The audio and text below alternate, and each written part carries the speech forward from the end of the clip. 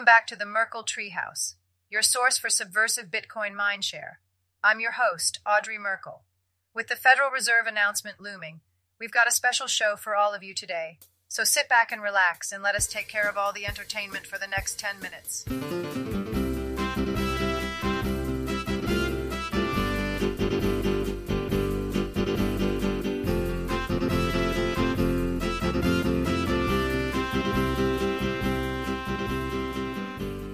The Federal Open Market Committee meets today in Washington, D.C. With the banking crisis in full swing, the Fed finds itself in a pickle: raise interest rates by 50 basis points and stay the course, exacerbating the banking crisis, or slow down the quantitative tightening and resume a course of inflation. Award-winning journalist Morton Anger is standing by with updates. Morton? Good evening, folks. Morton Anger here, reporting outside the Federal Reserve in Washington, D.C. Let me tell you, it's a sight to behold. The first thing you notice is the imposing building itself. It's a massive, fortress-like structure made of stone and concrete. The architecture is grandiose and intimidating, and it's clear that the Fed wants to make a statement with this building. There's a constant hum of activity in this part of town, and it's hard to escape the noise. As I stand here, I can't help but think about the power dynamics at play. This building represents the heart of our monetary system, and it's where decisions are made that affect the lives of millions of people. And yet, it feels so removed from the everyday struggles of the average person. Today, the Fed is set to announce their updated Fed funds target for March. And let me tell you, this meeting is more uncertain than any we've seen in recent years. The problem is that the Fed's monetary policies are hurting ordinary Americans. Inflation is through the roof, and the banking sector is in shambles. Banks like Silicon Valley Bank, Signature Bank, and Silvergate Bank are failing left and right, and First Republic Bank and Credit Suisse are begging for support. Market confidence is at an all-time low, and it's you and I that's going to suffer. The Fed claims they're working to shrink their balance sheet through quantitative tightening, but the reality is that their efforts are being undermined by their own actions. The provision of liquidity to ease risks to banks is making monetary policy even looser than it was just last month. It's a total mess, and it's not good news for the little guy. But what can we expect from the March rate announcement?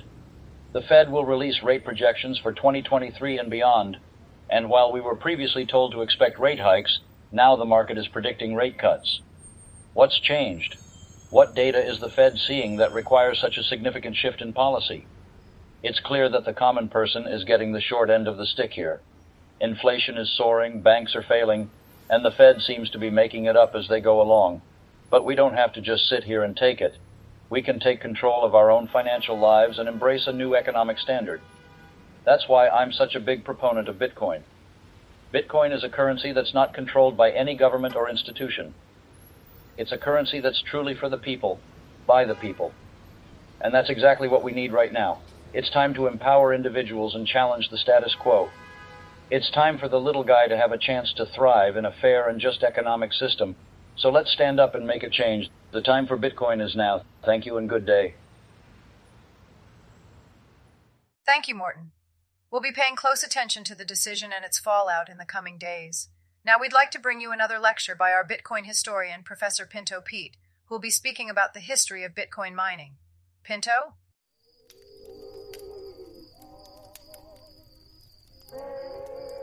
Well, howdy there, folks. It's mighty fine to be here today talking about the history of Bitcoin mining. Now, I reckon some of y'all might not know much about it, so let me break it down for you like a biscuit in a gravy boat. Back in the day when Bitcoin was first created by that dude, Satoshi Nakamoto, folks could mine it using their own computer's CPU. That's right, just your everyday computer could get you a reward of a whopping 50 Bitcoin every time they mined a block. The new gold rush had begun, but you could dig it up from your own backyard. But as Bitcoin grew in popularity, more folks started getting in on the action, and that meant the competition got tougher. So miners started joining together in what we call mining pools. These pools allowed folks to combine their computer power and increase their chances of earning some Bitcoin.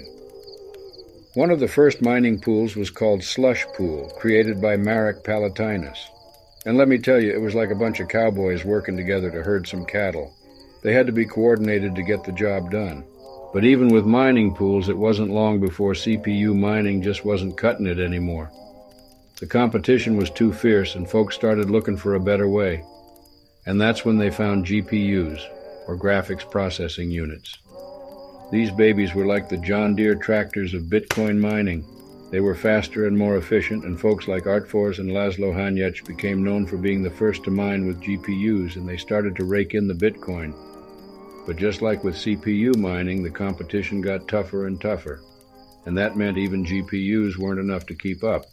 So folks started looking for an even better solution. And that's when ASICs, or application-specific integrated circuits, came into the picture. These were like the giant combine harvesters of Bitcoin mining. They were specifically designed to mine Bitcoins and could do it much faster and more efficiently than any CPU or GPU ever could. Folks started creating ASICs and building their own mining operations. Today, many mine Bitcoin from home with an ASIC or two, but then there are dozens of large-scale mining operations all over the world.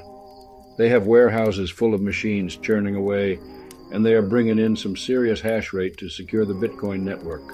So there you have it, folks. The history of Bitcoin mining, from digging with CPUs in your own backyard to building giant ASIC operations. It just goes to show you, when our financial freedom is at stake, freedom lovers will find a way forward.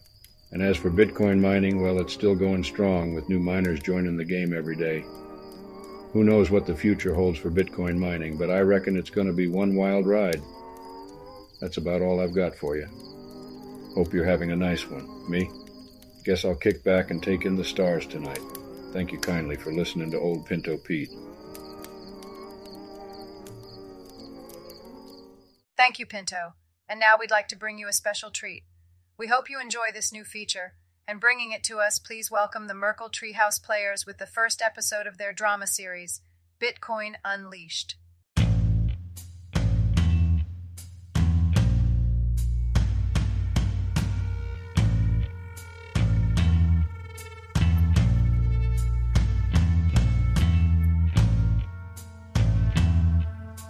Bitcoin Unleashed. Welcome to a world where excellence is discouraged and mediocrity is celebrated.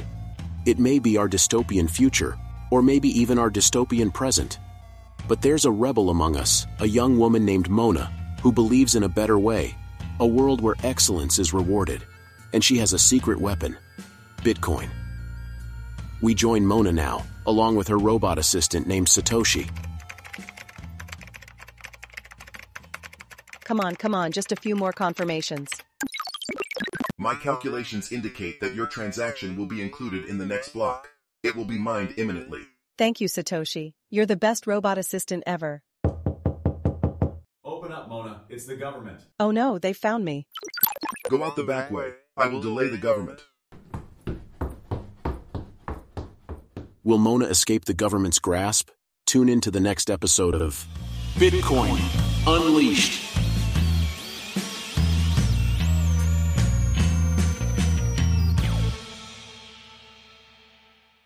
Well, that was riveting. I'll be on pins and needles waiting on the next installment. And now, to wrap things up, from Laughaholics Anonymous in Trenton, New Jersey, please welcome the comedy stylings of Sammy Nash.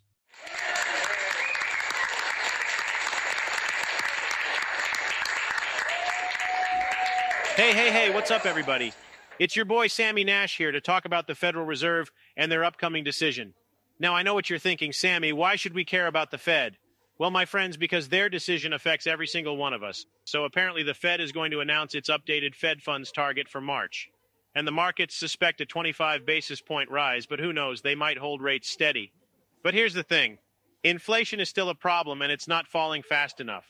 And on top of that, the banking crisis adds complexity to the Fed's analysis. Sounds like somebody's not doing their job. Am I right, folks? And get this, the Fed may raise rates because they have private information on the banking sector. Raising rates would normally be interpreted negatively, but it may also signal some degree of confidence from the Fed that the banking crisis may not worsen from here. That's like saying, I'm going to give you a shot of whiskey because I know you're already drunk, but I trust you won't get any drunker. And what's with the coordination of international liquidity? The Fed acknowledged strains in global funding markets. Why do they need to coordinate? Did they forget to carry the one?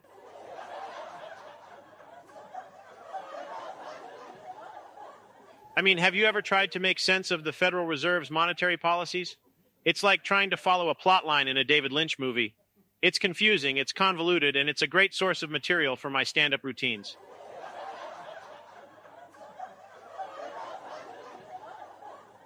Did you hear about the Federal Reserve's latest plan to combat inflation? They're going to print more money. Meanwhile, Bitcoin is over here like, I've been telling you guys for years, just fix the supply. You've been great, folks. Thank you and good night. Thank you, Sammy. Very funny stuff. That wraps it up for episode 8 of the Merkle Treehouse. Please join us every Sunday and Wednesday for the best in Bitcoin mindshare. Take us out of here, fellas. Hi, this is Eli. Find us on Twitter at Merkle Treehouse. Please follow us.